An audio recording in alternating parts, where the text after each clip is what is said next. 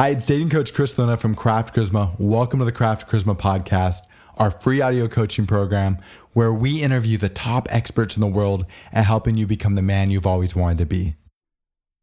So a little disclosure, Ali has been one of my best friends in the entire world for a very, very long time. And so I know a little bit about his story, but I found his story so compelling that I wanted to share it with our audience because I think that there's some lessons here that the listeners can learn from. So first off, Ali, thank you so much for taking the time to do this for me. Hey, Chris, you just made me warm and fuzzy inside, brother. So Awesome. It's great to be with you, man. Okay, cool. So can you talk to us a little bit about your background so that the listeners know where you're coming from? I mean, even start with moving to the U.S. when you're 18, relationship stuff with your father, all that stuff. Absolutely. I'm going to be 40 in December. By background, I was born and raised in Pakistan. I came to the U.S. when I was about 18 or 19 years old. I come from separated parents. I don't like to use the word broken home. And, I really had, certain disagreements with my dad over the way, the divorce occurred. Then, my stepdad as well, too, ended up having an affair. So both my dad and my stepdad ended up having affairs. And that actually just ended up kind of reinforcing something really negative about the male disposition. I for a long time, I thought like I just couldn't trust myself. And if I ended up being in a relationship, I'd be unfulfilled and I'd end up cheating. Whereas now I kind of know, like at my core, I'm really, really monogamous, and so forth. But that's something that I kind of lived with for a very, very long time. And, only up until a few years ago, kind of disproved that internal myth that I carried. And that really had a profound effect on my relationships going forward that I'll talk about. So I ended up moving to the US when I was 19. Had my first girlfriend at 12, but I actually, when it came to sex and intimacy, I was 23 when I lost my virginity. So I was not very proficient with, talking to women, building intimacy and so forth. And it took me a while to figure that out. And, even at 23, there was actually, prior to me losing my virginity, there was a girl I was interested in. And we were kind of dating to the extent, and I was hesitant to pull the trigger because I just didn't trust myself. Like, what would my heart feel months into the relationship? Maybe I'll end up breaking my heart. Well, the opposite happened. She ended up breaking mine. And out of respite, like I kind of went on the spree of just like having casual sex to kind of like numb the pain. And like years later, I figured out that's really what the trigger event was. Right. And the story of like Barney from How I Met Your Mother resonates with me. If anybody who's watched that show, like, he's this guy who's like very idealistic about love and so forth and what have you. He's this hippie, and all of a sudden, like the girl that he's like interested in or dating, like ends up, dating a Wall Street broker who's just like an ass and just like, a total jerk. And when he sees that, like he turns into that guy. So something very similar happened to me, whereas I ended up being somebody else for many, many years in my relationships. And that manifested itself in, me being in a lot of disconnected physical relationships, me being unfulfilled and so forth. And, finally, it came to a point where I was like 35 or 36. I finally ended up falling for a woman that I was really interested in. We'll call her Susan. And I kind of knew that at that particular point, I was like, you know what, I'm actually like ready to give myself to this woman and whatnot. We'd been dating for like 2 or 3 months. And I recall like she doesn't call me for my birthday. And I'm like, what the hell happened? Like we were living in different cities at the time. And I was like, okay, you know what? Let's be non-reactive about this and so forth. And maybe it's something else. And like 2 days later, she calls me and she's like, I found somebody else.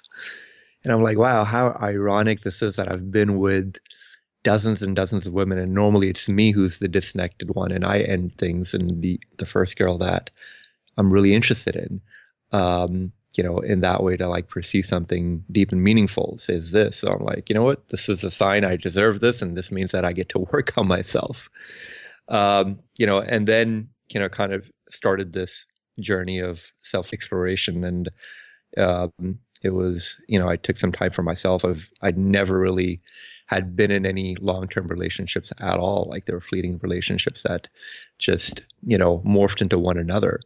And that gave me some really good perspectives and, made me kind of change my patterns, question a lot of my presupposed tacit suppositions, as it may be. And it just made me, an awesome person. Not only that, like, it just, blew intimacy up to a different level. And sex all of a sudden became amazing. Well, not all of a sudden, but after doing certain things and what have you. So yeah, it was just an amazing journey, which was probably one of the most rewarding things that I've done in my life, and so forth. Yeah, I think it's really awesome. And I mean, there's a few things, and I have some sort of background context. So I want to bring some of that stuff up, and I also want to talk a little bit about your evolution since I've known you. It wasn't like you slept with 10 or 15 girls. You slept with probably over 100. Is that in the right range? Yes. And just sort of casual hookups, right? You hadn't had a girlfriend. Yeah, exactly. And, when I actually, I remembered like the last time, like I remember like my last unfulfilling experience of sex was like I was dating this girl, and it was agreed upon that this was nothing but just casual sex. And she was fine with it. Like, there was no strings attached whatsoever. And I was just not feeling fulfilled. And like, at some point I was like, you know what, I just can't do this anymore. And she just couldn't understand why. And I'm like, I can't tell you why. Like, she was getting something out of it and I wasn't. And that was like such, a realization that I'm like, you know what, somebody can enjoy sex so much and I just don't enjoy it. For me, it's just become a burden. And I never thought it would come to that.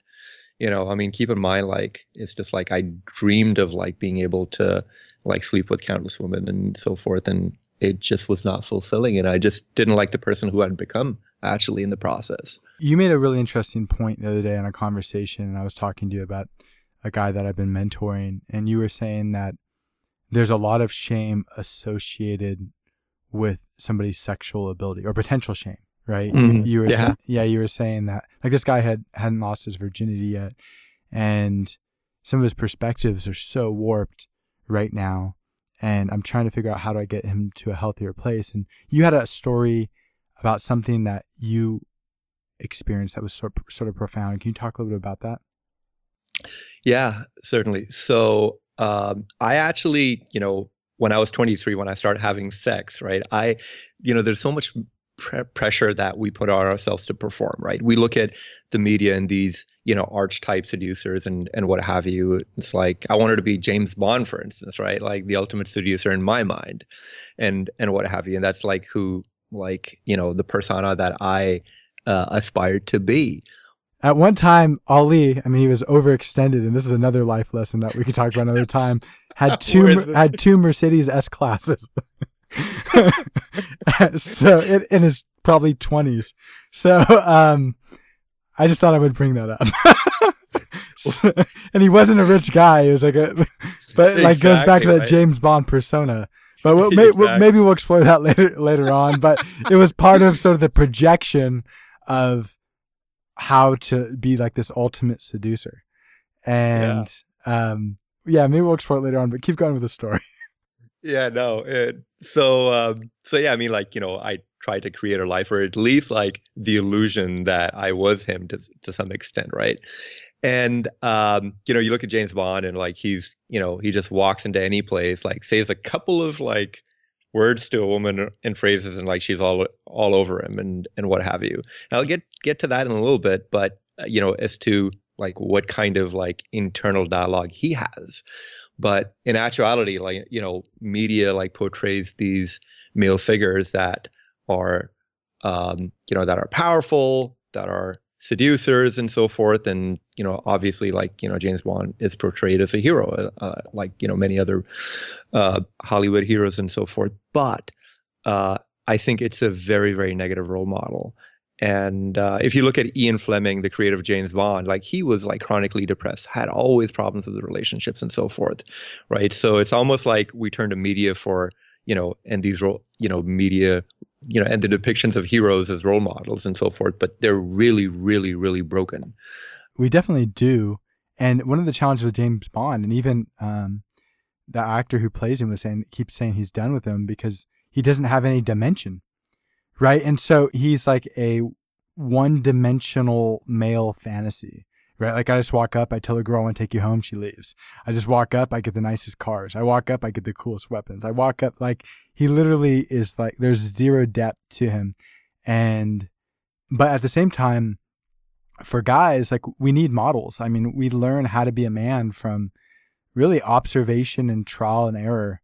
And if you're lucky through conversations and experiences, deeper conversations with your male models. But if you don't have that, if you're a guy who's listening to this, I mean, I definitely felt like that. I mean, I had a pretty good dad, but he died when I was really young, as you know. And I mean, when I say really young, in my early 20s, when I probably needed him the most as like a male model. And so I didn't really have that. And what do we turn to? We turn to the things that are around us. And part of those are definitely media images. So I agree with you. When you're a young guy and you're just like, how do I get girls? And you look at James Bond, and you're like, he dresses cool. He drives cool cars. He gets to travel all around the world. He has the most beautiful women. He doesn't really have to do anything. Like there's no depth. There's no human connection. Yeah, James Bond is definitely not a model for like a healthy male or like even what it means to be a fulfilled person. Like he runs around and kills people for a living. Yeah, absolutely. And, you're talking about like some of the issues that I actually encountered. So let me just tell you, my greatest fear. Before I get into that, there are three types of men when it comes to, sex. There's one guy who wants to get himself off and doesn't give a shit about the woman. The second kind of guy wants to get the woman off so he could feel good about himself and his ego will be inflated, and so forth. And the third guy is somebody who has sex without ego and has no expectations, but at the same time really cares about the woman that he's with. So I was the second guy for the longest time. Like I really wanted to get the woman that I was off. But it was mostly for internal ego gratification. So the funny thing is, like at 23, like the first time that I had sex, I was so paranoid that I was going to ejaculate prematurely just because I masturbated a lot. And normally that didn't last that long. So on like eBay, I find like this desensitizer called, I'm not even gonna reveal its name because I know a lot of men will go and try to buy it. That's not what I'd recommend, but that's what I did. So for the longest time, like I would actually desensitize my genitals in order to actually have longer sex, and then I would actually lose the feeling of sex. And there's a funny story. There was a girl that I was dating, and we dated on and off for a while. And I remember one night, like she goes down on me and she emerges from under the blanket and she tells me, Ali, I cannot feel my mouth. Do you have anything on your cock? And I'm like, yo, you having a reaction to KY jelly? And she's like, why would you put KY jelly on your genitals? I'm like, well, I, just did it because I wanted some lubrication and so forth. So the poor girl thought for the longest time that she was allergic to KY jelly, and like she's still a friend of mine. So years later, I told her, by the way, you know what? Remember back then? That was not KY jelly. You're fine with it. It was something else. And she's like, I knew it. So, anyways, that's actually how embarrassed I was of not being able to fulfill or satisfy the woman, and so forth. So coming forward, like I spent like a lot of time figuring out.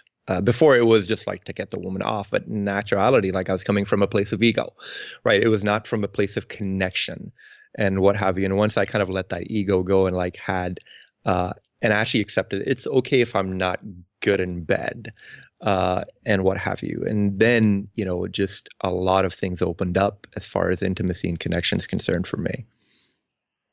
This made me think of a few things. One, I had a conversation the other day and I was talking, and we've been talking about some of the books you read on tantric sex.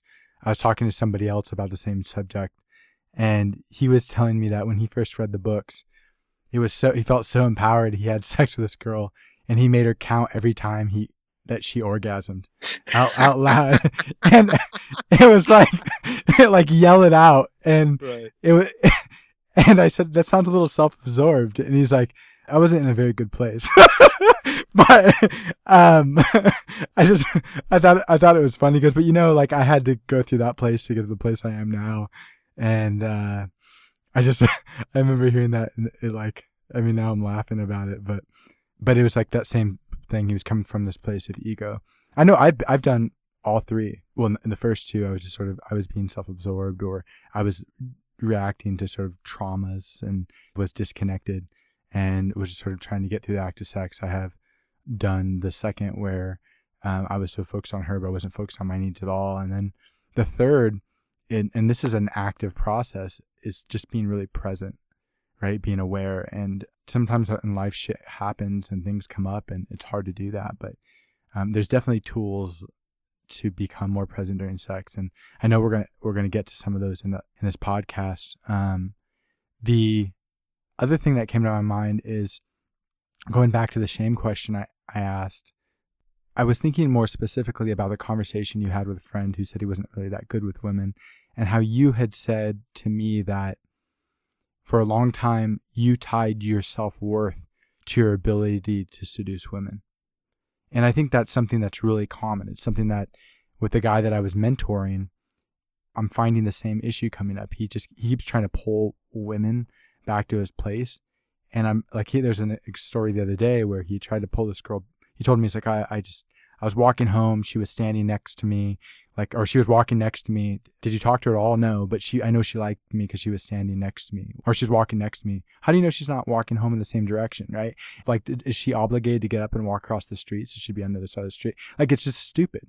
And, but then he said he got to his door and goes, hey, do you want to come in my house? And I'm just like, she probably was fucking freaked out. She probably went home and told her friends that like some weird guy tried to like get me into his house. And he didn't even see that. He was so focused on sort of his own agenda and his own needs. And I told him, look, man, you should never try to pull a girl into your home if you can't get her phone number, if she doesn't feel comfortable enough with you or attracted enough, or if there's enough of a connection that she wouldn't meet up with you in a public place.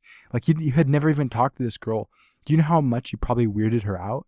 And I know what happened. He's watching YouTube videos. He's reading books about what he thinks are like James Bond type seduction figures, and just trying to do that because he thinks it's normal because he hasn't had the right male models. And then he's stuck in his ego and just sort of, he's coming in with such an agenda instead of trying to connect. Absolutely. Absolutely. I mean, there is something to be said about the lies that we tell ourselves as well, too. And the things that we don't admit to ourselves. And I think that could, that's something that's been a really profound realization for me. And when it comes to even approaching a woman for the first time or being intimate with her, I'll kind of give you an example. You're talking about like him walking with this girl, and he's not even talking to her or whatnot. So in his mind, he's convinced himself, or he's actually hoping that this girl likes me, this girl likes me, this girl likes me. And that's kind of like a lie that you end up believing. At the same time, there are some deeper issues that are going on where deep down inside, he's like, I'm not sufficient, I'm not sufficient, I'm not sufficient, and I need this to validate myself. And I feel like getting over stuff like this, like we had a conversation about this friend of mine, he told me something very interesting, which really changed my outlook about how I approach intimacy and how I approach acceptance of myself and other people accepting me. So he's 23 years old, and I'm not going to mention the drug, but his grandfather actually invented one of, well, there are only two large, worldwide known drugs for men's potency and sexual. They give you erections. They give you a boner, right? Exactly. Right? So his grandfather actually discovered this drug, and he was 23 years old, my age, and absolutely, not proficient when it came to talking to women. So I'm like, dude, your grandfather must be tossing and turning in his grave. Like, he invented this drug and you're not even in the ball game. And he's a very good friend of mine and whatnot. We went to school at Berkeley together, and he said something interesting. Actually, he didn't. I kind of like picked something up that like he was a virgin, he was fine with it, and I'm like, what on earth? And he's like, and even like he would see me, dating multiple women and going around and screwing around, and like it just wouldn't make him feel bad. Like it was like he didn't like associate shame with the fact that he couldn't talk to women. And he's like, yeah, I just can't talk to women. And he was like very open about it, even with women, for that matter of fact, right?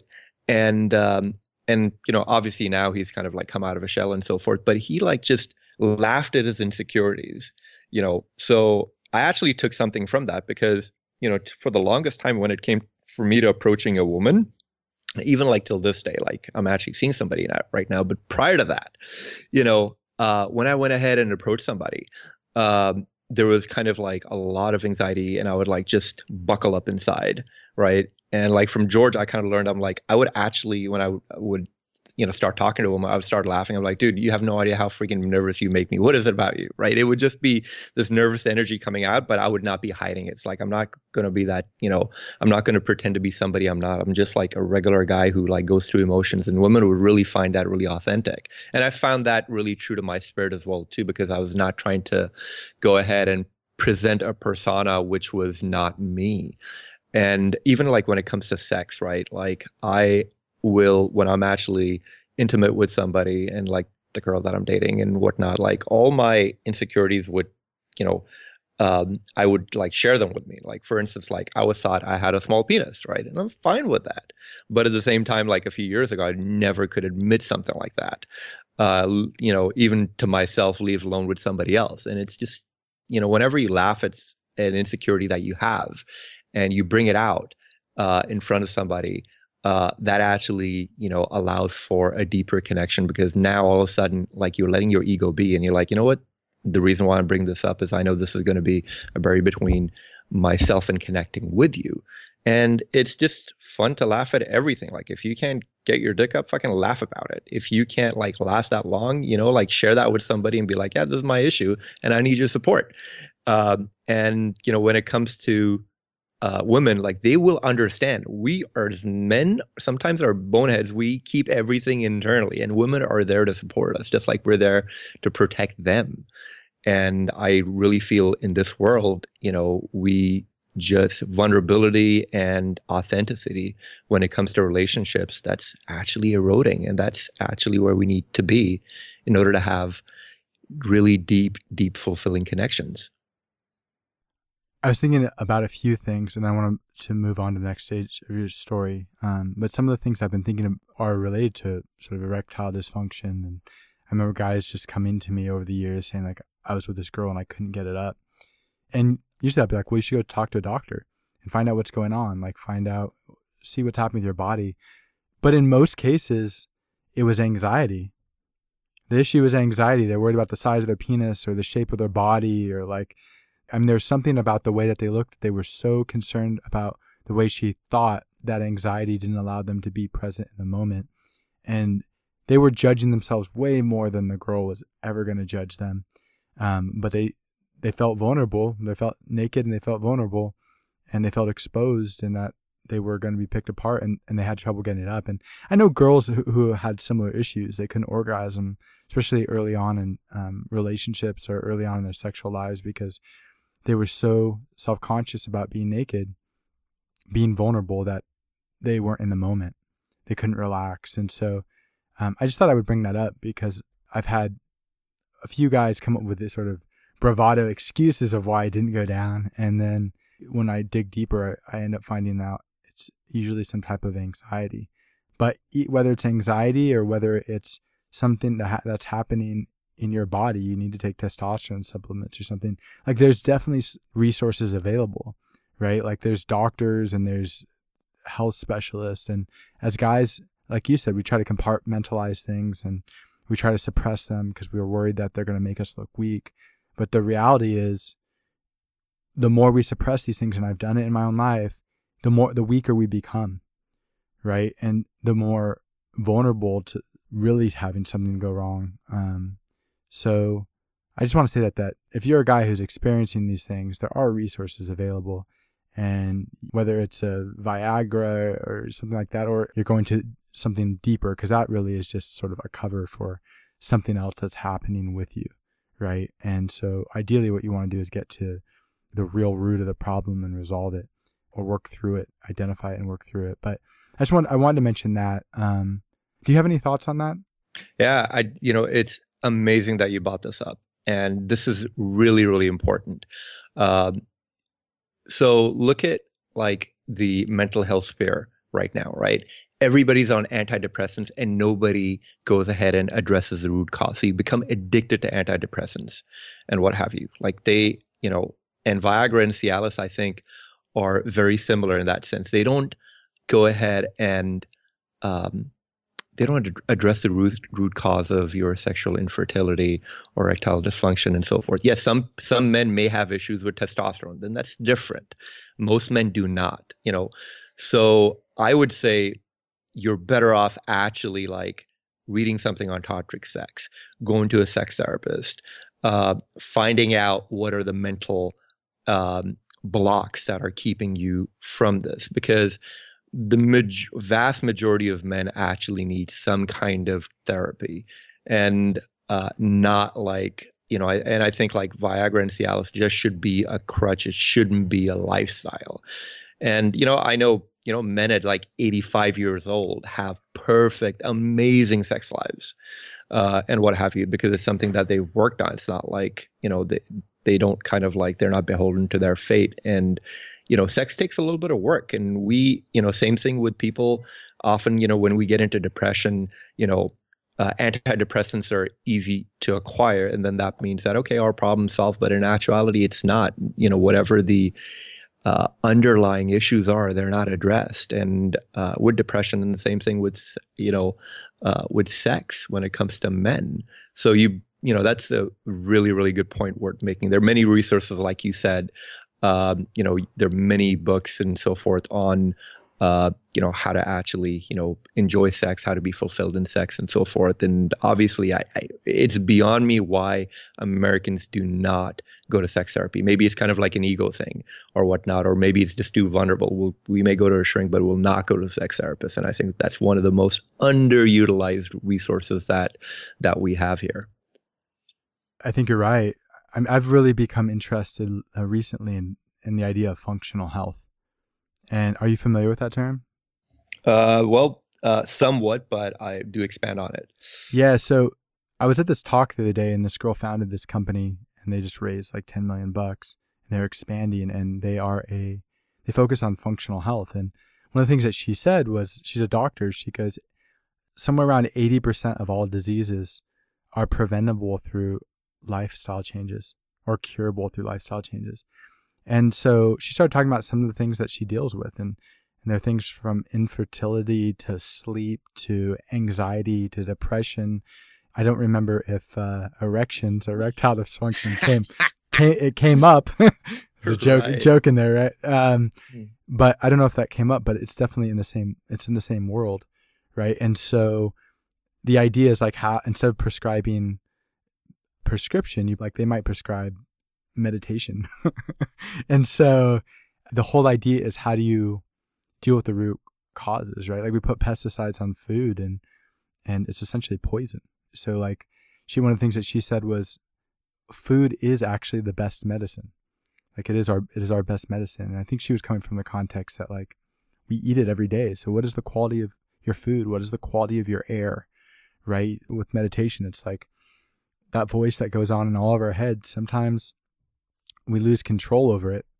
And when it sort of goes haywire and we're in these emotional circles, like, do we have tools to walk ourselves out of it? So we're not reacting to the past. We're not reacting to our projections and what we think we should be doing in the future. You're just present. And when you do that, your mind calms. Like, I've gone through all that. And so I'm just really fascinated with the subject, because as she said, she goes, it's not great for the pharmaceutical industry, right? They just want to keep selling you pills. But there are solutions that are out there, and there's resources. And this idea of functional health has become really fascinating to me. And I think it's something that I want to continue to explore. It's something our producer of this podcast, Mike, has been into for about 3 or 4 years now, back to when he was an intern for us. So yeah, I agree with you. I think that there's a lot of resources out there.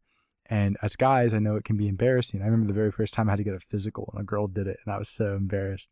I was like in junior high school or something for football. And I remember going back and telling my aunt and my mom, and my aunt's like, the first time. And I was like, what does that mean? But I was just like, it was embarrassing, and still makes me smile. But like, I know these things can feel embarrassing, but the best thing you can possibly do is go out there and utilize the resources that are available to you, and don't be embarrassed about it. Just do it. And with that, I kind of want to move to the second part of your story, right? Like Susan, as you described her, caused you to go on a journey. And we've talked about a lot of these things that you've done. You got into mindfulness, you went to some men's retreats, you started reading books. I mean, you've done a massive amount of things over the last 5 years that have made you a much more incredible person. Like I've always loved you, but like there's just so much more depth to you. There's so much more there as a human being. And I'm wondering if you can start to explore some of the things that you did so that the people who are listening to this, who might feel a little lost, they'll understand. And then next we'll talk a little bit about the payoff, what it's meant for your relationships. Yeah, absolutely.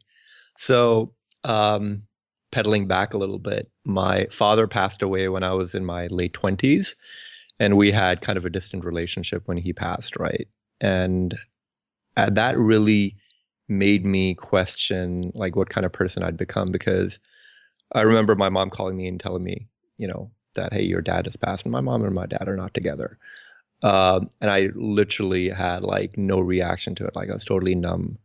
And in actuality, like I just suppressed the love that I had for my dad just because I was hurt so much. And it was just circumstance. It was like he did his best, but it was just circumstance that we grew apart as father and son. And that, slowly over the years, like that just, somehow like it's almost like one of my very good friends, Josh, said that your father had to die for you to find yourself. And, that like I started living with a lot of guilt that, when my dad died, he died alone in a motel room. And I was like, what kind of person was I that I had like 2 Benzes in my house? Even my commuter was a Benz. I lived in, a $500,000 house, and I was like, and my dad dies broke. So that kind of like set me on an emotional journey where, I ended up taking like this very, very intense, group therapy seminar that was like 5 days intensive. And that kind of like just opened up many other possibilities, because I came out like so transformed after that. Was able to like pinpoint so many blind spots that I had and heal those as well too. I was able to let go of, the guilt of my dad, and kind of like was able to mend that relationship. So after that point, like I did, Tony Robbins, Walked on Fire. That was a really interesting story. And did a 10-day, 11-day meditation retreat called Vipassana. They have it all over the world and what have you, where you sit 10 days in silence and you meditate, waking up 4 o'clock in the morning until 8 at night every day. So that was like emotional and mindfulness boot camp, really. And I read quite a lot. I think one of my, greatest teachers has been Eckhart Tolle. The first book that I read was on spirituality was A New Earth. And, so I kind of like took a holistic approach, and I knew that somehow, like, if I just take care of myself emotionally and spiritually, other things are going to come into play. And that started paying off.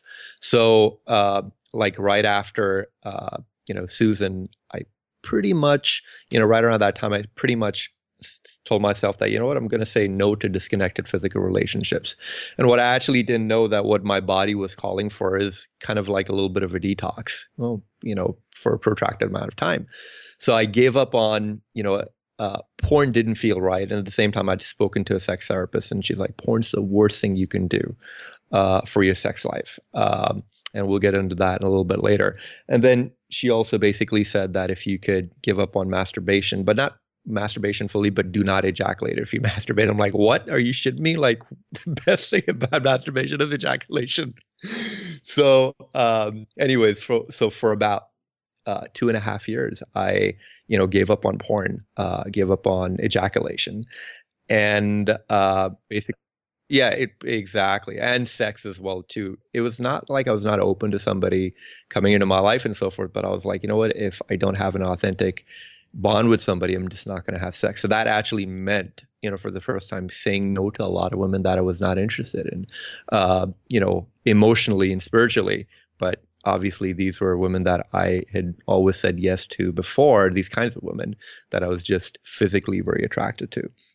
And that really opened up a lot of things for my own self-esteem, because then I kind of figured out that, hey, I was actually using sex to medicate myself, and disconnected physical relationships. You know how we talk about, like, when somebody would ask me, hey, Ali, why aren't you in a relationship and so forth? I'm like, I don't want to settle. That's why I'm not with somebody. That was my standard answer through my early 30s and 20s. But in actuality, every time I got into a disconnected physical relationship, I was settling, and I was just lying to myself. So that realization kind of spawned just this beautiful journey. And I tell you, like, those 2.5 years that I spent, kind of being inadvertently celibate were like the most wholesome, most beautiful years of my life, where I was like, wow, like I've never had so much peace. Like I was off these dating apps that, I depended on so much. I was not like going to bars as much, not like chasing every girl that I saw. And, all of a sudden I kind of realized that, dude, like I used to think about sex like every hour, and now it's like not even in my periphery, right? Like sex did not have control over me any longer. Still, I would go and talk to a girl that I was interested in, seeing if there was a spark and whatnot, and if that's what I was looking for. But at the same time, like my interactions with women changed quite a lot. There was just this amazing sense of empowerment. And 2.5 years later, like when I kind of like broke the spell, I had like the most amazing sex of my life. And like, it was like beyond, my wildest dreams. And still, like the sex life that continued after that was just like the most fulfilling, sex life I could have ever imagined. I want to get to that shortly, but I want to sort of focus a little bit on some of the things that you were sharing. Not only did you take all these courses, and I want to talk about what you got out of them, you also wrote this article that got published in the Good Man Project. Like it was like a letter to all the women that you never called back, and it went viral. And I remember you told me you wrote it, and like very shortly after, they're like approaching like 1,000 shares or something crazy like that. At the time, I just said like, you're being way too hard on yourself. And I think I told you, I had seen this interview with John Mayer, and John Mayer was talking about how basically hadn't dated for like 5 years, and he was basically going through a cleanse. And I remember listening to him going, he's being too hard on himself. And he's a guy I've actually met a few times. I don't know if you'd remember, but I met him a couple times, like in New York City at different events, or like in different venues. I used to have an ex who used to live around the corner from him, so we'd run into him with some level of regularity. And when you wrote that article, I thought about him and thought about that shame, but I didn't quite understand where you're coming from. And I realized way later on that for you, this was like a necessary act of cleansing, right? It's almost like when you go and get sushi and you eat the ginger and it cleanses your palate. Like at least I think, and correct me if I'm wrong, but for you, that was sort of part of this process of cleansing, is something like you felt like you needed to do. Is that true? Yes. The article was called "A Letter to the Woman I Never Called Back." And it was actually, I wrote it when I wrote it, I didn't have anybody specific in mind, but just, the average relationship that I had, which was like, we had sex a few times, and then, I somehow like had this ability to fake intimacy, and the girl would be into me and I would be like totally disconnected. So it was almost like me using them for sex and like leading them on, and what have you. And then later on, I figured out, like when I, took all these like transformation courses and so forth, I was like, you know what? I'm not really authentic. Like I never tell a woman what my intentions are. And that like made me realize like there's a lot of men who've treated women like this.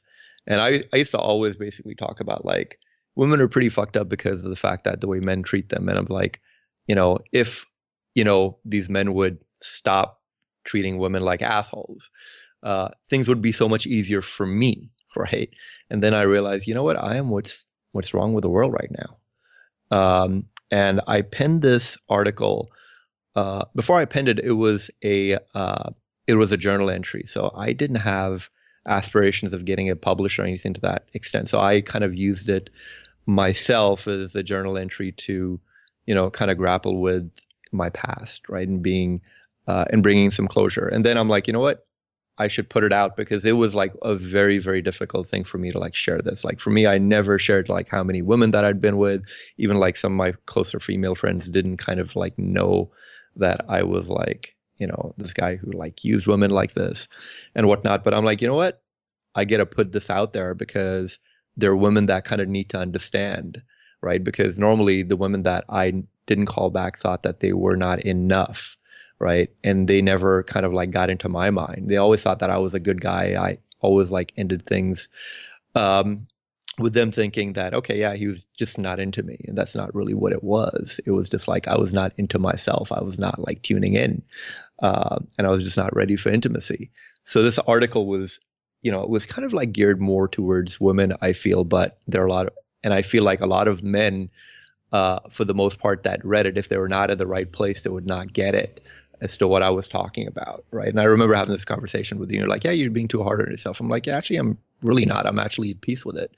But the reason why I want to put this is actually for women to understand what goes through, a guy's mind. And in that article, I talked about basically, my own inauthenticity and my own fear of, intimacy. And at the same time, like how I was judgmental of many things in myself. So that article was definitely, that journal entry started with kind of like a self-cleanse. And after that, I basically told myself that if I'm going to have any kind of relationship, I would always tell a woman what I want from her. So now, and that actually has been really, really, really, really helpful, because I'm a very strong proponent of like putting your intentions out for it. If you just want to have sex with a woman, like tell her. Like we live in an age where women thankfully are empowered and we can have these conversations and so forth. And a lot of times women just want to have sex. What they don't want is some guy that's going to lead them on and think it's something else and what have you. And they let themselves fall and you're totally disconnected, because, as men, we've been told that all women want is a relationship and they want to get married and so forth. But in actuality, women just want respect. They want authenticity and for you to communicate, and whatever that is. So I actually just encourage all men to actually come forth and practice that. It's easier said than done. But if you start doing that, I think your intimate sex lives are going to be very, very different, because then all of a sudden nothing is going to be left inside and everything's going to be on the table. Dating coach Chris Luna here. This is the perfect time to take a quick break to talk to you about 3 simple things that you can do to dramatically change your life. First, listen to this entire podcast and then subscribe through SoundCloud, iTunes, or Stitcher. This way you'll immediately be notified every time we share a new release. If you listen and apply the ideas we discuss on these podcasts, it will change your life forever. Second, go to craftcharisma.com, create an account, and become a member of our community. There you can read articles, listen to podcasts, watch videos, ask us questions, and document your journey in our forums. Great men don't become great on their own. All great men are members of a community, and Craft Charisma is your community. Finally, if you're serious, and I know that you are, about making massive changes to your life as quickly as possible, check out our live coaching programs on our website. Craft Charisma live programs are the fastest way to improve your dating and social life. And who knows, attend our live programs, let us get to know you, and you may end up as a member of the Craft Charisma team. Again, thank you for listening. Now back to the podcast. I want to take a step back, and you talked about all these different things that you did, right? And so if somebody who's not acquainted with this world of resources, to them, it might just sound like a barrage of sort of shit you went to, right? But it doesn't really explain sort of what were the things that you gained as a consequence of them, right? Like, what did you gain out of going to a 10-day yoga retreat? What did you gain from going to this like intensive course? I know that you actually did 2 of them, right? And because we've talked about it. Like, what were the types of things that you saw? What were the types of things that you heard? What were the type of things that you experienced? And how did that bring you to a place where you feel a lot more whole than you did at another time?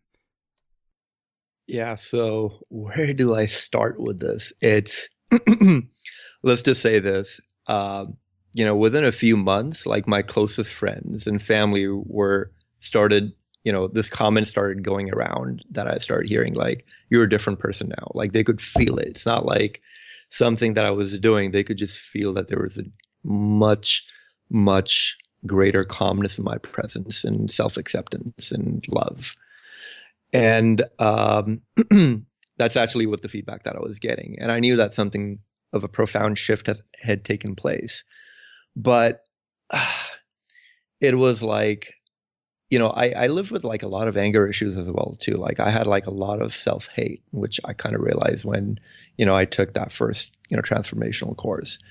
And that, it's almost like I'm at a loss. Like, where do I start with this? Like, it was so profound. What were some of the things that you hated about yourself? I mean, I've gone through, we've talked about this. I've gone through really similar things. I fucked up a relationship with probably the coolest girl I've ever met. And because I was emotionally and physically blocking her as a consequence of dealing with sort of both unresolved traumas that I was reacting to, which was making me disconnected, and sort of like projections on the future. And like that experience, something that's happened the last year, was a life-altering experience. It's something I'm still trying to process and learn from and grow, because for myself, and we've talked about this, I'm just sharing this with the listeners so that they understand. Like, I know that I'm a model for a lot of guys, but I want them to understand that like this is stuff that's going to happen. Even when you think you have things figured out, you do have figured out. You're going to fall off your skateboard or horse or bike or whatever. Like, shit, life goes sideways sometimes.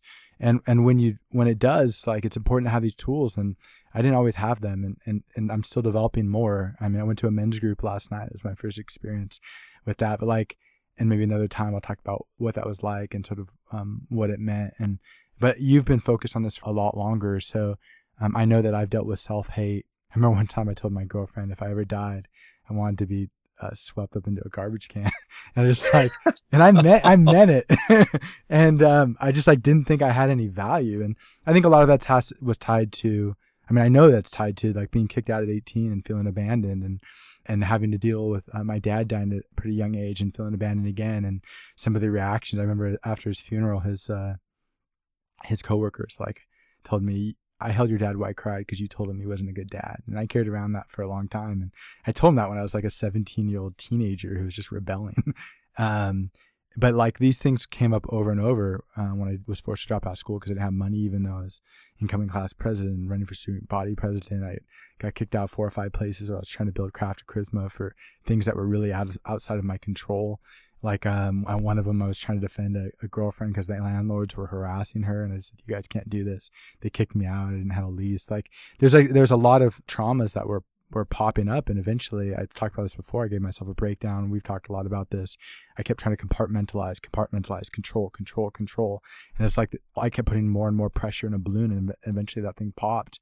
And then I just sort of got like scared of people, and I was scared of inanimate objects. I was fucked up. I only felt safe like alone by myself, and eventually like I got to a point where I sort of worked myself out of it. But like for a while I thought I was gonna have to institutionalize myself. I even told a girlfriend like I'm losing my mind, but I ended up sort of work through it. And in some ways I'm still working through it, right? Like I think that these experiences blocked me in my last relationship, and it was quite profound. Like it was profound because for me, I understood that I felt certain feelings for somebody, and she really liked me, but she didn't realize I was not able to make her feel the things that I felt for her. Again, like we've talked about this a lot, but it was a wake-up call for me, and it made me realize that I had to do something different, and made me go out and seek some of the tools that were out there. Because like you said earlier, I mean, I still think I can walk into a bar on any night and pick somebody up and take them home if I want to, but it just doesn't have the same feeling. And if you're a guy listening to this, that might be where you're at. And it's definitely part of the journey. Like there's this, usually guys when they're starting out just like want to get girls and they want to date more attractive women. Like I went through that. I dated the most educated, the most beautiful supermodels, had sex with Playboy man, just had all kinds of crazy experiences. Like a lot of guys would probably fantasize about. I mean, they were cool at the time, but like you get to a point where you want to date more desirable women, and you get to a point where I am at now, and you're at now, where you just want to have deep emotional connection. You want a partner. You want, I mean, at least correct me if I'm wrong, but like this is the place that I'm at now. I realize like you have to do that personal work so that way we can have that really deep connection that so many people don't have.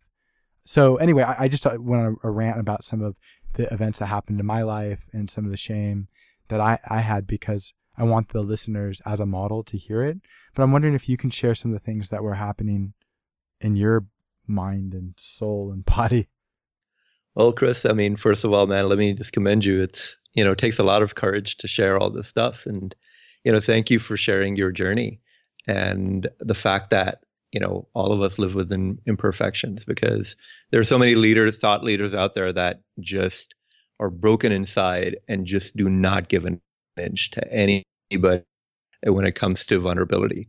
And I think I need to hear this, that, everybody has a journey and everybody goes through struggles. I mean, like I go through them every day. It's like we will go through these struggles for the rest of our lives. And that's what growth really is, for you to kind of, acknowledge them and just work on them. And that's how I think you end up becoming a better person. And I'm so proud of you for that. So for me, it was just like, my relationship with my dad, like after he died, like I lived with the guilt. That was like huge. And for that, like in my mind, like I was just a vicious person to myself. Like there was a voice in my mind that just chopped me down to size every freaking time. And it was just nasty. And that really like ate away at like my self-esteem as like a human being. And at the same time, like I just became angry inside due to that. Right. So sometimes you're angry at yourself and you kind of like and it manifests with, externalizing anger and so forth. But so that's one of them. The other thing that, that I was angry about is like, maybe I'm not good looking enough. Like I can't talk to women the way I want to talk to women. My voice sounds like shit. Just like I was critical of myself to just such, a ridiculous degree. I couldn't do anything right. Like anything that I did was not enough. Like if I, at 31, I went to Berkeley and, went to school after like 10 or 12 years and got a degree. That was like one of my lifetime, goals. And like after I graduated, I'm like, yeah, this means nothing. You're still like this worthless piece of crap. And what have you, just so that you have a degree doesn't mean anything. So, I mean, it was, that was just like a reoccurring pattern that was going on in my mind. And career-wise, like I gave myself credit for nothing. At the same time, like in relationships, like I hated myself so much that I actually just like settled for disconnected relationships too. Like the things, the decisions that I made in life as well too were like not, the best for my emotional well-being. And so forth. Like I actually wrote like a 3-page letter to myself, forgiving myself. And like, I have like this journal entry somewhere, like, but if I start reading it, it's just going to be like the most random freaking shit. Like, I had to like forgive myself of like, screwing up a presentation, like in school. Like I like judged myself so much that I had to put it down on paper. Like it was just lying there in my subconscious. So the bigger issue was not the things that I was judging myself for, but the bigger issue was the fact that I was judgmental. And even if I got rid of a few things, unless I just didn't change that dynamic of, of learning how to be compassionate with myself, I wouldn't have really changed. Like I could have let a few things go. And then if I didn't change as a person, that meant that like there'd be new stuff that I would be, taking on.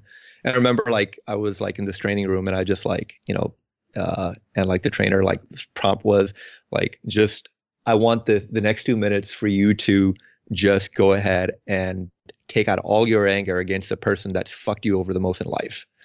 And the one that you hate the most, right? And I couldn't think of anybody but myself. And like for 2 minutes, like I just went and screamed at myself and like threw punches, just like, being violent towards myself. Like there was this primal like outpour. And I'm like, wow, I never knew I hated myself as a human being so much. And then, after that, like it was like a whoa experience that I'm like, okay, why do I hate myself? And then I kind of figured out I hate myself because of the fact that I've turned into the guy that I never wanted to be. I've turned into the guy who's disconnected. I've turned into the guy that treats women like shit. I've turned into the guy that is inauthentic. And I started making changes in those lives. So now every time, like even if I'm walking by and and I see something on the ground and it comes to my mind that if I don't pick this up, I'm going to judge myself, I pick it up all the time. So even like the very, very little things that I know that I'm going to judge myself for, I make sure that, I do them so that I don't, so that's been a really profound paradigm shift. So now it's like, I'm not angry at myself for anything. Like I don't like the term love yourself as much because I think it's been taken to an extreme to an unhealthy degree, but that's my opinion. But I feel the phrase being compassionate towards yourself is very, very powerful for me. I mean, it's a challenge, right? For a lot of us, we're much more compassionate with other people than we are ourselves. And I think there's a profound lesson in there. But there's also something like I was thinking about, like this idea that you're going to write a letter to yourself, forgiving yourself, that had to come from somewhere. Where did it come from? Did someone recommend it? Was this something you felt internally compelled to do? Like a guy who was in a block. I want to say this really quick. I had this guy who was in my class last cycle, and he ended up not taking the class, and he came in a place very similar to what you're describing that you were, or a place that like I've been, and he was so emotionally disconnected that like he was not connecting with everybody. He's just like, how do I pick up girls? That's all he wanted to know how to do. He's like, I don't understand. I used to be good at it. And I'm like, you're protecting yourself so much that you're not connecting with anybody. You're not connecting with other people in the class. You're not connecting with the women you're interacting with. And courtship, relationship, seduction, it's an emotional dialogue. Nothing is more important than how the person feels. And you talked earlier about how you felt about yourself and how you masked that, right? Like you created all these different tools to mask that. And this definitely works with less sophisticated women, younger women who don't know how to pick this stuff up. They're just like, oh, he's driving a nice car, he's dressed nice, or he has VIP at the club, or he's buying drinks, and now like they've had a few drinks and not processing things. But when you start dating higher quality women who have their shit together, they pick this stuff up. Sober women pick this stuff up. They pay attention to how they feel, and when things don't feel right, they'll withdraw or they'll set up boundaries. And so how was it that you were able to, we've talked a little about how you recognize these things, but how were you able to find these tools? What inclined you to do these things? Like write the letters specifically. Yeah. So, I mean, that was like part of like, a training seminar that I took. But prior to that, like I was doing a little bit of writing myself. Like I always think journaling is really, really, really meaningful for me. And I recommend that for anybody, because if you're going through something in your mind where you just had like an undesirable experience where it's going to have profound effects later on, and what have you, journal about it and let it, and let your mind, let your monkey brain, like, not contemplate on it. Just put it down on paper. It's a very, very good way of letting it go. But I'd just taken these multiple trainings. And one of them basically was, writing a letter to yourself, forgiving yourself. Another one was I actually wrote a letter to my dad. And now, for instance, I just like took journaling to the next level where, I recently, 2 years ago, I lost my grandmother.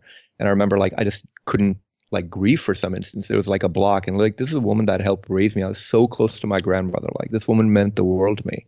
I was alarmed as to what was going on. So I sat down and I actually wrote a letter where I channeled her. Like I wrote a letter from my grandmother to me. And so I've just done these, creative things with journaling, which has been really, really helpful. So I, invite anybody to experiment with that. Whatever you want to journal about, right? You want to journal about an experience. You want to journal about an event that happened that you wanting to let go and give a different meaning and so forth, instead of just like, anything that your mind is preoccupied by over and over again. That may be worth journaling about if it's been a distasteful experience for you. I thought of a few things. One is I had an experience like that as well. I remember I was with an ex-girlfriend and we were in the car and I got a text and I was like, oh, my uncle just died. And like, I didn't really have any reaction. And this is probably like 9 years ago or something. And she's like, I don't understand you sometimes. And the background on that is he had encouraged me to start a business, my first business. He didn't follow through. I felt completely sort of strung out. The business failed. I completely fucked up my finances. Like we've talked about this too. You actually helped me with it. Ali owns a company that does credit repair. And I went from a 830 FICO score down to like 300. And it was during the financial crash. I had started a real estate finance company right as the market was crashing. And so he encouraged me to take out money from my grandfather. I couldn't pay my grandfather back. That was like the most embarrassing thing that had ever happened to me in that point in my life. I felt like I lost my dignity and like what it meant to be a man. I couldn't take care of myself and commit to my responsibilities. So anyway, like all this baggage was there and I didn't want to explain all that to her. I just sort of suppressed it. The other thing I want to mention, or I thought of, was actually related to Schwarzenegger. I remember watching Pumping Iron, and he talks about how his dad died and he told his mom he can't come back, and he was trying to train for Mr. Olympia. And he's like, I couldn't explain to her like what my trip was. And he just came off as completely emotionally disconnected. And he knew he was doing it, but he felt like he needed to suppress his emotions in order to deal with his goal or to get to his goal. And I thought about that because, I mean, it's the same thing that you did. It's the same thing I did. I think it's the same thing that a lot of guys do. But I started thinking about how maybe those same types of patterns may have affected his relationships later on. Specifically, like I remember watching this interview where he said that the biggest failure of his life is not getting his wife back. And for those of you who don't know, his wife left him because he had an affair with his housekeeper and had a baby and never told her until the child got a certain age and looked just like him and was around because it was the housekeeper. And so it all came out and she left him. And I'm using him because it'd be interesting to talk to him about this, but these things do come up. Even from, I would consider him a pretty great man. He's accomplished a lot of amazing things. And I mean, these are things that a lot of us do. I don't know, do you have any thoughts on that? Yeah, I mean, I think a lot about like what really makes us unfulfilled in relationships, right? Some of us may be with the perfect woman and we may have thoughts of being with somebody else. And I don't have, an answer to that. All I could basically say is that, sometimes, it could be for some men, maybe it's insufficiency of like not being enough. Sometimes it's the expectation of what sex is supposed to be, right? So I'm sure he's not in love with his maid or anything to that extent, but it was like sexual variety. And that's probably linked to an unfulfilled sex life, I personally think, because I think porn is one of those things that actually reinforces our need for variety. And there are plenty of TED Talks on this and like the damaging effects of, porn and masturbating, like those two things combined. So I think, there are a lot of people a lot of men that have cheated on their wives, they claim that they were absolutely 100% in love with their wives and what have you. And a lot of people say that, well, if you cheat on somebody, you're not in love, but perhaps you were just probably at a very dark place and you take them for granted. And perhaps like you never worked on sexual fulfillment with somebody. They could be emotionally connected to somebody and spiritually in love, but not like, it's a very different thing to be like sexually, just connected to one person where you're like, you know what, I'm absolutely fulfilled with this person. I do not need another soul in my life for sexual gratification. And I think Arnold may have not gotten there. There's a few things that come to my mind. Well, one related to Arnold, like he sort of, again, like personifies this, like, for a lot of people, this like, idea of what masculinity is, which might not necessarily be healthy. I mean, I think as he's aged, I've watched him do interviews and he seems like he's opened up a lot and grown a lot as a human being over the last 30 or 40 years. I mean, he's definitely a human being that I admire for lots of different reasons.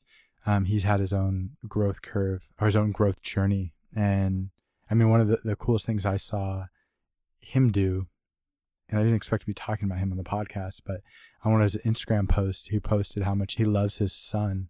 And it just made me so happy that he not only recognized his son, but was showing love for him in a public forum. And I think with all that had happened, he basically like tried to hide it for a long time. And I don't know if the kid knew that his real dad was Arnold Schwarzenegger and just thought it was like his mom's boss. But to see him recognize that he needed to do that, to express that he loved his son and how proud of him he was in a public forum, like was just a really awesome model for guys to look at and say like, look, like, yeah, sometimes we make mistakes, we make errors, but like we have to pull ourselves together and move past them. And going back to your subject of porn and masturbation, I want to get more into this, but something else came to my mind, and that is that there's some people who are listening to this who are going to argue that humans, especially men, are just not designed biologically to be monogamous, and it's just not in their nature. Like there's not an evolutionary advantage for men to be monogamous. And I mean, that might be true. It might not. I know on a personal level, I feel much more fulfilled when I'm with somebody I'm in a monogamous relationship. And I feel like for me, that has to do with a series of things. One of being that, like the safety, right? Like we're giving up some level of freedom to have sort of emotional, psychological security. And like that security, hopefully, gives you a space, like for me in my relationships, gives me a space where I can build a deeper connection with another human being. Because in the end, like what I want is to feel loved and accepted, right, by my partner. And I think most people would probably argue something very similar. And so going back to what you were talking about and regarding masturbation and pornography, one of the things that I've learned is it's just important to be present. And sometimes that can be really difficult. Sometimes it can be hard to do just in a conversation, right? Or just sometimes it's hard to be present with yourself or myself to like be able to understand what it is I'm feeling. You talked earlier about intentions. Sometimes we don't know what those intentions are and we're confused, right? So we don't know what we want out of this relationship yet. And so based on our conversations and conversations with other people, like it's one of the things I've learned is just how important it is to try to be present with the person that you're with. And instead of comparing them to other people you've been with, other people that you want to be with, just understanding what's beautiful about them, what's beautiful about that moment. Do you see where I'm going with this? Absolutely, yeah. And some of the stuff are things that I picked up from you talking to you about these things. But I wonder if you can sort of expand on that and then also talk about how porn and how masturbation made you less present. Yeah, absolutely. So let's just, talk about we touched on a lot of things, but, there's something that I'd like to discuss with you first about how some people, including myself, I actually believe like men were not, from an evolutionary perspective, wired to be monogamous, right? So that was me that, I would get bored of having sex with the same woman after just a handful of times. Like it would just become old for me, and then I would move on to the next woman, and so forth. So I always thought that I'm like, you can't be content with one woman. And that's kind of one of the reasons why I kind of like didn't push myself to be in a relationship when I was younger, because I was like, there's no way like I could be faithful to one. So I don't want to be the guy that cheats. So let's just, be emotionally unavailable like George Clooney used to be and just sleep around as much as we can. And later on, I kind of realized that, you know what? No, not really. I mean, the main thing is that in my 20s and early 30s, I was just having disconnected sex, which was not fulfilling. So for the people that basically talk about like, saying that, well, men will always sleep around and so forth. Well, that actually means that men that really do not have not found the proper way to have sex. And what really desensitizes men is porn, for instance, right? You're you're browsing through like this bevy of women that you could have a fantasy with every time you watch porn. You can go through multiple clips and so forth until you find the woman that looks, perfectly, that's like a perfect match of whatever dream girl that you have that you want to have sex with at the time and what have you. So porn makes this variety very, very accessible to people. And all of a sudden we get used to not only variety, but a visual stimulus when it comes to sex.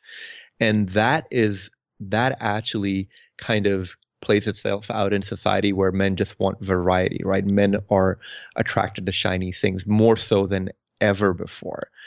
And I think this is, yeah, sure, there were some men that, were probably more wired to be polygamous more so than others. But I think with porn, that's actually exacerbated the problem. So for me, for instance, right, like I would, the same thing kind of played out itself, that I was looking for a visual novelty, right? Seeing a girl naked for the first time was awesome. Like seeing her body while I was having sex was awesome. But a few times after I had sex, I was like, this seems old. And I either had to imagine that I was with somebody else, or she had to like put on a different, article of clothing or whatever it may be. And then, when I actually really delved into like what, fulfilling sex really, is like, how do you go about having it? I kind of realized that, hey, the visual aspect is not it. You actually have to feel. You have to like look in the person's eyes when you're making love. And, there's a huge difference between just having disconnected sex and making love. And if you actually make love to a woman, I could tell you will like pass up so many other women. Like the girl that I was with, I was like, you know what? Like I would pass up any supermodel right now over this woman to have sex with her, because what I have with her is so fucking beautiful. So I would say that porn definitely, is not a enabler when it comes to fulfilling sexual relationships. And being present, there's something to be said about that too. Is just like, and you spoke about how, we need to have an intention. And sometimes that intention may not be very forthcoming to us. So for instance, when I, date somebody, I have this intention. I as, am an analytical creature. I'm very, very anxious about the future, and I'll always try to bring up scenarios in my head. Oh, this could go wrong. This could go wrong. I have to be, I have to be prepared for this, or this is what I want to happen. And at least for me, what I've actually found is that if I just quiet my mind down, and when I'm actually on, going to be courting somebody, I basically tell myself that, listen, I have no expectations. I don't want this woman. I don't know if this woman will be the future mother of my children, or if this is just going to be a short-term thing. But what I do have control over is my intention. And, I'll set, for me, like a very empowering intention is just to make this woman feel secure, and just be as affectionate and as loving and as open and honest as I can be, even if that lasts for a night, or even if that lasts for the rest of my life. Right. So therefore, like all my connections are meaningful now, even women that I've just been on one date with, or even women that I've, dated for a protracted amount of time and so forth, because I'm like, you know what? I'm not worried about what's going to happen later on. I'm just worried about what I do right now in the present. And that even comes to sex, for instance. Like I have this, go in telling myself that, what if this was the only time I'll ever have sex with this woman, and tomorrow the world's going to come to an end? How do I want to have sex with this woman? And what do I want to experience? And that absolutely changes the entire dynamic of how I approach things. Something else you said recently to me, you were talking about how you communicate during sex. Right? You were saying the other day that you told your lover that you felt disconnected, and started talking about how you were feeling. Can you describe that process for the guys who are listening, or girls who are listening? Yeah. So a lot of times what would happen for me as well too was that, I would end up having sex and I'd feel very disconnected afterwards, and I'd leave it inside me. And I would just kind of withdraw inwards and almost shut down and not even talk to a woman and tell her what's going on with me. So she's basically, she may be thinking that everything's fine and hunky dory, or she may be, catching these cues and, kind of become confused. So I think, so for instance, my biggest hurdle was like after sex, like I, normally would, I had like this huge problem with masturbating every day. And after masturbation, I would just like shut my laptop down and just go about my business. I would just totally disconnect with what had just happened, right? Just because I felt like, okay, I'm done with this and there's no other value to this and so forth. And porn is just that. And then I started approaching my relationships like that too. Like after sex, I'd feel so disconnected, even though if a woman was staying over the night, I would just be like, okay, yeah, everything's done. And, like it would be hard for me to even cuddle her. So I remember there was this one woman that I was dating. And I remember like feeling like this disconnection after we ended up having sex. And I basically told him like, you know what, I'm feeling very disconnected right now. And I don't want to feel disconnected. I just want to talk this out. And she was really understanding. And she's like, hey, what's going on? Tell me. And I started like just sharing what's going on. I'm like, yeah, after we had sex, like I don't feel like hugging you right now. And I don't want to feel this. And then, and she's like, yeah, let it pass. And like, she kind of like guided me through this almost. But the fact was that she was, women will want to hear what's going on with you as long as, it's a cry for help. And that's really what it was. And I felt like my relationship with that woman was like so much stronger after that. The fact that I was sharing what was going on, not because of the fact that I wanted to push her away, because I actually didn't want to be disconnected. And so I actually urge guys to actually just go ahead and share whatever is coming up, whatever your insecurities are, whatever that's in the way. Sometimes talking about it with the person that you're with really, really helps. And that could be, something as simple as saying that, hey, I'm kind of nervous and, I've not had sex in a long time or I've never had sex or, in my case, like, hey, I feel disconnected sometimes after sex. So bear with me and whatnot. Women will understand because women are there to connect with you. They're, yes, a lot of women just want to have sex, but they want to have connected sex. Women are much more in tune with that emotion than men are. And we think disconnected sex is fine. Therefore, we just want variety after variety with no connection. I think we also worry about exposing our weaknesses and vulnerabilities and being rejected. So sometimes, I have definitely been guilty of this. I did it with the girl I was talking about earlier where I screwed up this relationship. She would try to bring these things up and I would just deflect and change the subject. And I was just like, again, trying to sort of like just keep everything steady, right? And I didn't understand what it meant to have a really open partner who's willing to talk and work through these things. It doesn't mean that she's a perfect human being, but she was present and she showed up, and like I wasn't in an emotional place where I was able to, or nor did I have the tools or recognize I had the tools at that moment in order to meet her in the same place. And women have their own issues that come up. I mean, one of the experiences I had, which was really emotionally traumatic, I was dating this girl and she sort of freaked out on me. And probably because I was partially emotionally disconnected because I was dealing with something. It was a girl that I dated maybe a year or two before. And we lived together for a while, for 7 or 8 months.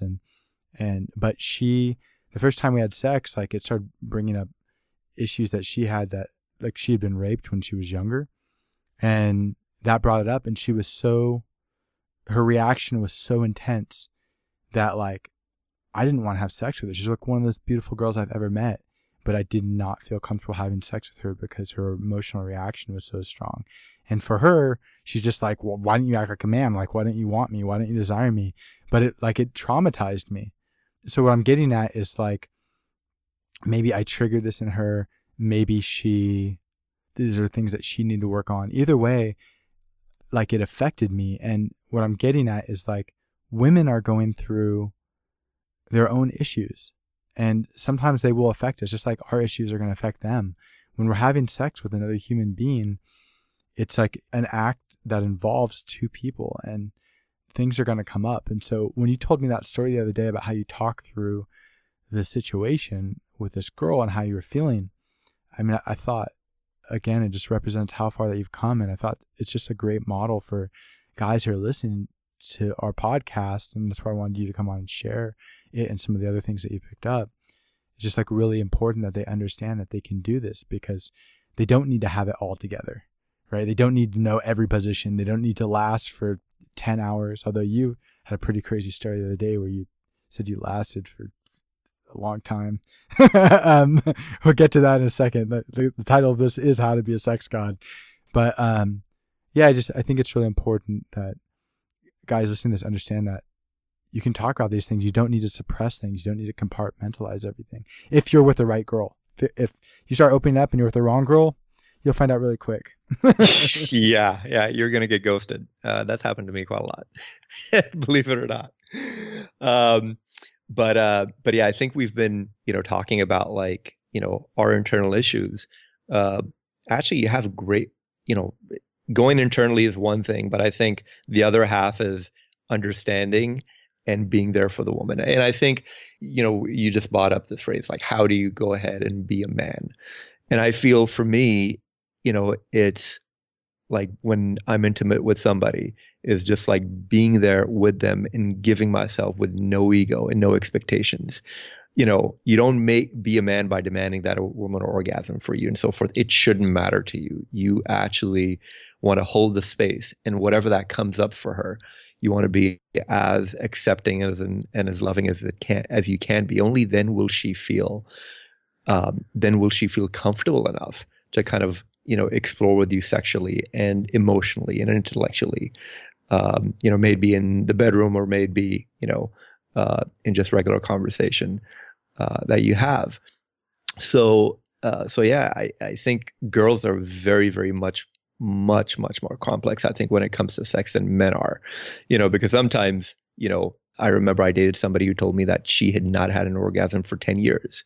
Like with a guy, that's not really possible. Like everybody has orgasms for the most part, but and this was related to some kind of trauma that she had, and so forth. And I think guys do have a role to play in supporting women the way they can support us, and actually like being there for a woman and having that bond where she could be very vulnerable and share, her traumas, and you help them and counter your support to get over that is like very empowering for men.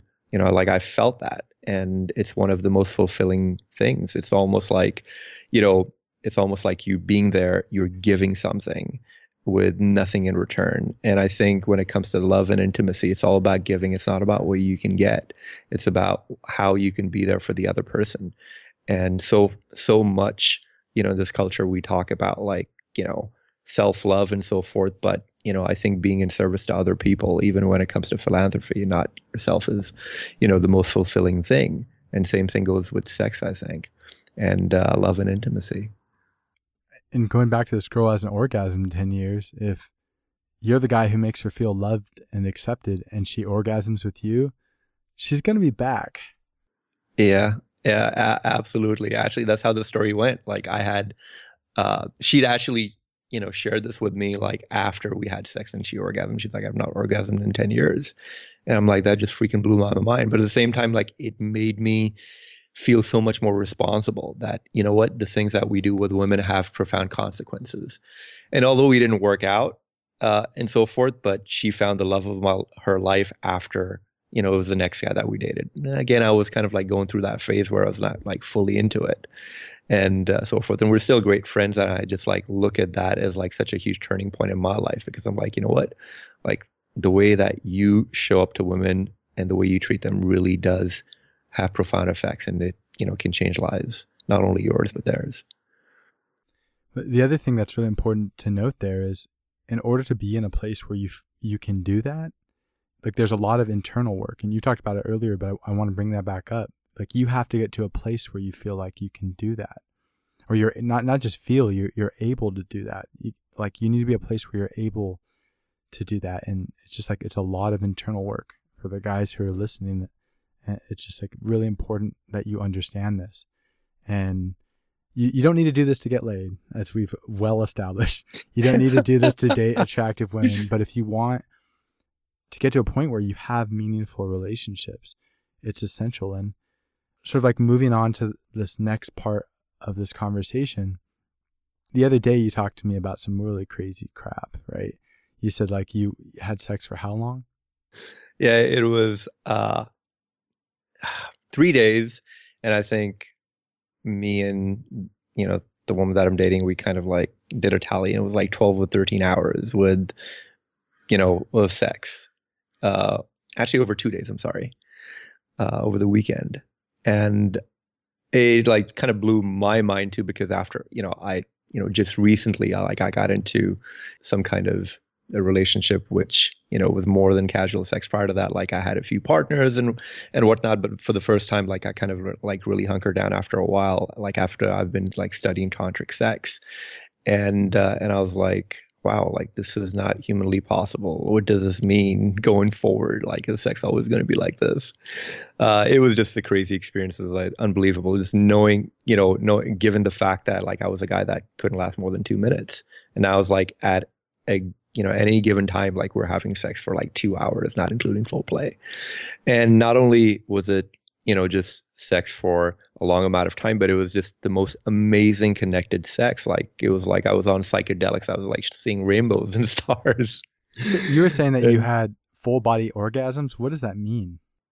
Basically, what happens is that your ejaculation is a gag reaction to orgasm. It is nothing.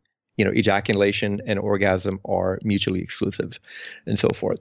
So once you get into the tantric practice of like when you masturbate, you try not to ejaculate. And, you call that term edging, where you come to the edge and you just like, know where to let off or get your foot off the gas pedal and so forth. And then your body gets, and sometimes what happens is that you push through it, you don't ejaculate, and at the same time you start having like a full body experience. Normally with men, the way we have sex is very much concentrated, in our penis, for instance, right? That's the only thing we feel, right? Our penis becomes erect when we see something beautiful or rubs against something that we find attractive and so forth. Whereas, but when you have a regular orgasm, you just feel like, the ejaculation, and you kind of like feel this drowsiness that later on comes on.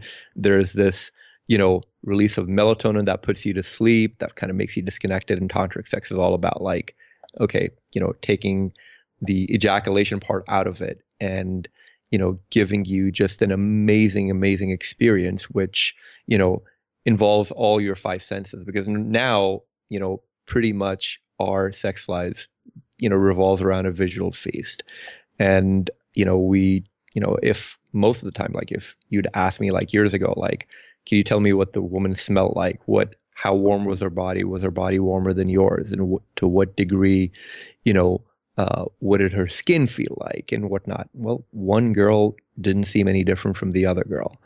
So full body orgasms, comes from when you engage all your five senses and you get into this practice of like, tantric sex, where you're not dependent on the visual stimulus of porn that, really puts you in the space to have this. So I've been practicing this for about, 2.5, 3 years. And, the benefits of it finally, like I'm able to see it. I'm like, wow, like I'm absolutely blown away, like beyond my wildest dreams. I never could, have this conversation. I never thought that I'd be having this conversation with you, interviewing me, saying that I had sex for 10 hours. It's ridiculous, but it happened. So yeah. I think this is absolutely awesome. You have an absolutely amazing story. Like you are an absolutely incredible friend. I'm so thankful to have you in my life, and so thankful that you shared so many very intimate things with the people who are listening. Because I think there's definitely some people who are going to be listening to this who are looking to try to understand. They may not even know what questions that they should be asking, but I think like you exemplify a model of this evolution that a lot of guys want and need to make. And so, yeah, I just want to thank you for sharing so much. I don't know, any last sort of tips for people who are trying to make this evolution and want to evolve into a sex god? Well, 10 hours. Yeah, I mean, like, it lasts for 10 hours. Like, I have women who are incredibly satisfied and feel spiritually fulfilled. They're orgasming when no one else can make them do it. Anything else you want to share? Well, first of all, like I'd say, take your ego out of it, because for me, just like, I'm not really comfortable with the title of like how to be, a sex guy. Like I don't call myself that. I'm just like a regular guy who's really connected to the woman he's with, and we have amazing sex together. It's not kind of like, individual thing. and whatnot. Like what's really, the reason why we were able to have sex for so long was because of the fact that the bond that and the understanding that we've created together. So, sex is not a solitary experience. It's an experience with somebody, and it's an experience of connection. And I think, and I say this for guys that are struggling with their sex lives. If you're in relationships right now, or if you're seeing somebody, if you're not fulfilled, look up, the TED Talks on masturbation, for instance. Look up tantric sex, and look into, there's a couple of Reddit groups, that, they're, I think, 1 million or 2 million strong each, where guys are not masturbating or guys are not masturbating and watching porn, and so forth. So these are really super helpful things. So I think, for me, the most significant thing I was able to do that helped my sex life again was, not watching porn and, getting into tantric sex, which, you may be cut out for it or not. But one thing that is just going to help, even if you don't want to delve into tantric sex, is just make sure that if, you're going to masturbate and so forth, do not ejaculate. And it's a practice, like you build on your pelvic muscles that way, and you build on your prostate muscles, and you can last longer. Not only it is about lasting longer, but the feeling in sex comes back as well too. And you won't have to have you don't have to suffer issues with erectile dysfunction and premature ejaculation like a lot of us do. And you're going to be satisfied. You're going to have a much more meaningful connected sexual relationship with the person that you're with. And so there's a lot of stuff on the internet. There are a lot of videos as well too. A book that I do recommend on tantric sex, and I think me and you, Chris, have spoken about it, is Tantric Sex for Men, Making Love a Meditation by Diana Richardson and Michael Richardson as well. So yeah, explore and just know that they are answers. You are not beholden to the current fate that is there. If you truly make a conscious effort to change things in your life, there's help out there. You just have to seek it. And lastly, my website is going to have some more tools on there for you. If you subscribe to my newsletter, that will, I'll be sharing a few things with you. It's alizain.net. So it's alizain.net. Okay, cool. I want to add one other thing, and I try to model this through this podcast, is talk about this stuff. You can talk to your partner. You can talk to your friends. Not every friend or partner is going to be as receptive, but the right people are. And you can go out and talk to people and find experts in these subject matters, but don't suppress the stuff. The only way that you're going to be able to, or don't compartmentalize. The way forward is to talk about it and communicate it. That's how you're going to get closer to where you want to be. So hopefully our conversation exemplified that to a certain extent for the people who are listening to this. But thank you so much for taking the time to chat with me about this stuff in a public forum. It's been absolutely incredible. And if you're listening to this, you want to learn more about Ali and some of the things that he shared today, we're going to post links on the Craft Charisma website and within the description of this podcast so that you can find out about him more easily. Thank you again. Thank you, Chris. It was just a pleasure talking about this stuff, man. And I commend you for having this really vulnerable conversation that us men need to have. It's dating coach Chris Thona here. Thank you so much for taking the time to listen. And we absolutely love making this podcast. We make this podcast for you. So if there's somebody that you want on the show, let me know. I will yell, scream, stand in front of their house, do everything I gotta do to get them on the show for you. Also, don't hesitate to follow the podcast on SoundCloud and iTunes and Stitcher. You can also give us a shout out through social media, Facebook, Twitter, share it with your friends. And lastly, go to the Craft Charisma website and create an account. There you can talk about the podcast and communicate with me directly. So thank you again for taking time to listen. You will hear again from me soon.